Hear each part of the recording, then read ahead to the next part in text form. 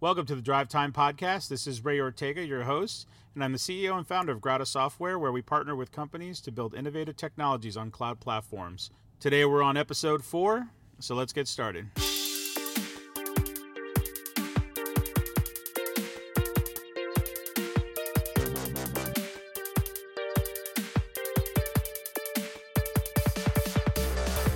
Thank you for joining the podcast, for listening. Currently, we've already launched the podcast, so I'm hoping it's already out there somewhere and someone's listening. I know last time I talked about the different steps of the setting up an MVP, where you start off with a basic concept, prototype, a working prototype, then moving towards connecting front end and back end, an interface with the back end, and then finally deploying to a minimum viable product. Obviously, those are the steps in order to create an MVP, and they could be done differently based on your company. So I'm not saying that every company has to follow the same steps. Some companies sometimes decide to go all the way straight to the MVP. Some of them just build a prototype, find out that the market doesn't bear what they're looking at building, and turn around and just cancel the project. We've done several of these for different companies, and we've seen the successes and the failures. It kind of helps to understand the process and how that affects the final outcome. What we find a lot of times is they'll start designing what the MVP, quote unquote MVP, is going to be. As that design's happening, the owner of the product, whether it be a company or a person, tends to look at it and say, oh, well, you know, it'd be cool. The customer would like this, or the customer would like that. And so we find a lot of times we're adding features to a product that it's in its initial phase, its initial MVP is supposed to solve a problem, but now we're starting to solve more than one problem, and we start to solve several problems. But the question is, are they really a problem? And that's the conversation that has to happen. And I kind of am jumping into this conversation, but the reality is you know, in a more defined way, I'm going to talk a little bit more about the initial steps when you're first starting to create not your MVP, but that prototype, that, the interface, the UI element or the design. Because in that step, it's probably the most important step, because depending on how that step goes, depends on how much money you're going to spend down the pipeline. It can get really expensive. We've had MVPs go from anywhere from 10 to 20,000 MVP all the way up to 100,000 MVP, and I'm not joking about the 100,000. There's been companies we've worked with have spent $100,000 just to test the market, and it might not sound that big to a Fortune 500 because their products are going to be far more complex and their customer base is already established. But for a small business, if you're trying to launch a new idea or a new product, a new concept, spending $100,000 just to find out if the market's going to bear what you have to offer is a little insane. I mean, and if you've already done that, I apologize. I don't mean to be rude. It is insane. But it's not your fault. It's really the fact that, someone hasn't explained how this works. And so my goal is to explain how this works and hopefully save you some money and some heartache in the process. So when we're first making the design, right, we're trying to solve one problem. So for instance, let's say we've had a company come up to us and say, okay, so there's these things called surety bonds. And so they're bonds essentially that protect, like the government, if they want to build a road, what they do is when they contract a company, they have to contract a company that has what's called a surety bond that protects them. In case that company fails or goes under, there's kind of like an insurance policy that covers the construction of the road. And so it's a requirement. And so there's companies out there that they sell these surety bonds to manufacturers, to construction crews, things like that. In order to get these surety bonds, the way the process kind of works is, if I'm Florida, right, and we're going to build new construction roads, let's say new interstate, when I get the bids from several of the construction companies that are bidding on the process, I require a surety bond in order to protect that interest, to make sure that the roads get built no matter what happens to the company. So when I request the surety bonds, the company has to go out to basically the same way you would personally go out to an insurance adjuster or an insurance agent to get your health insurance or your car insurance. these companies have to go out to an insurance agency that handles surety bonds. And these agencies, what they do is they essentially go out to what they call underwriters, and just like insurance, it gets shopped around, and it basically hits a network, and this network basically splits out, and it goes to several different companies that provide the underwriting for that surety bond. So this company came to us and says, okay, right now we do everything manually. It's all about speed. The person that returns to that construction company the best bond deal, right, in the fastest amount of time is most likely going to win the project, is going to win the contract, okay? And so it's a time game, right? You're fighting against time.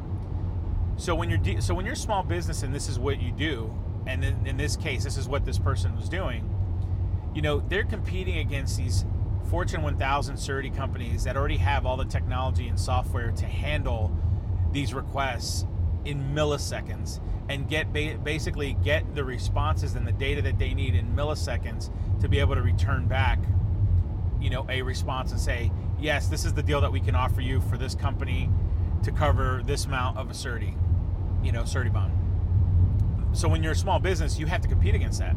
So this company came up to us and says, listen, this is the thing. We need something that we can be able to, first of all, request surety bonds from these providers, surety bond providers, and then have them submit back to them through their platform the response, the type of surety, the kind of coverage, all that kind of stuff.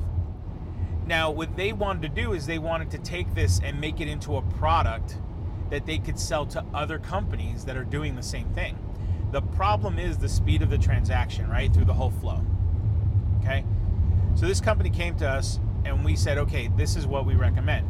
And so we started working on a design, okay? And so in this design phase, all we're trying to solve is that initial problem. And the initial problem is the speed of delivery, okay? So to get that speed of delivery, there's several integrations that we know we're gonna have to do, right? And so what we did is in the design, we didn't make these connections, but we gave a design that kind of simulated the request, the distribution. Okay, I need a surety bond for this amount for this specific company, right? And then the response back that says these are the bonds that are available and these are monthly premium, right? And it covers this and these are the terms and conditions, right? And then in turn, the company that, not only the agency gets to see the return of the bond, but then the company that's purchasing these bonds through the agency can see them and then approve them in real time.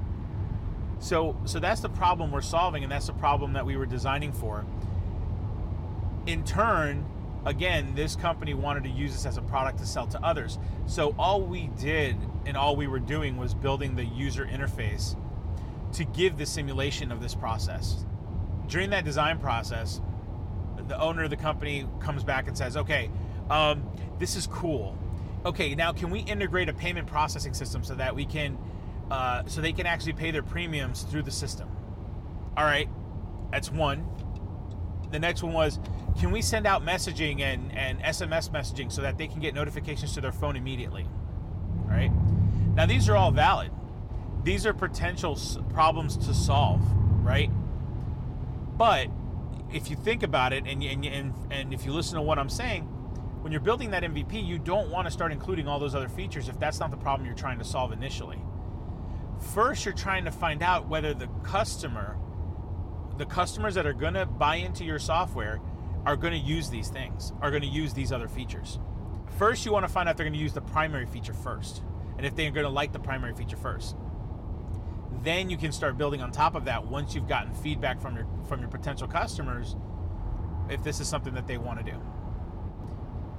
And so in this scenario, we always recommend going back and actually surveying your customer base in order to find out what features they are looking for and what benefits their company. If you're building a product that you've got in your mind, this is the product that I want to build, or this is the technology we're going to build, and this is the problem we're trying to solve, focus on solving that problem and only build to solve that problem and release the product at least a prototype of that product to your potential customers for them to see it and react to it and make decisions based on it, and give you the feedback you need in order to validate, to create a good product market fit, right? And that's what we call it, a product market fit. So like I said, when you're creating your MVP, you're looking for product market fit, fix the problem, design for the problem, prototype it, show it to your customers, get the feedback you need, and then you can move on to the next step of building a mock user interface with mock data in the back end and create a more interactive experience so that you can start getting a feel for your customers into what they like about it, what they don't like about the product, things like that. But the first initial grab is you're trying to figure out, okay, are these people going to want to buy this product? Is this product interesting to them? Okay, that is the initial part of starting off building your first designs and your first prototype. So that concludes this podcast. I know it was really short. We're going to go through each of these steps, try to dig a little bit deeper. There's even more to talk about. I mean, building an MVP, there's just a lot involved. And so we just talked about the design, and then I'm hoping the next time we're going to start talking about moving forward into actually the full interactive front to back. And once we go through that, and then we'll talk about even further going into a full functioning MVP, making sure you find the right development team, making sure that you're getting the infrastructure set up correctly, all that kind of stuff. So again, thank you for listening to this podcast. And to wait for I believe episode 5 is the next episode. So looking forward to listening even further. And if you have any questions, concerns, or anything, please make a comment. Depending on what platform we post this on, I know we're going to have this on several different platforms. So if you have a comment section, please do me a favor, just comment. Please give us some feedback, what you want to know. If you have any questions that you want us to answer, I would love to have like a Q&A section where I can answer some of these questions, and we can go from there. So thanks a lot for listening. Appreciate any of the feedback that we get, and looking forward to the next podcast. All right, we'll see y'all on episode 5.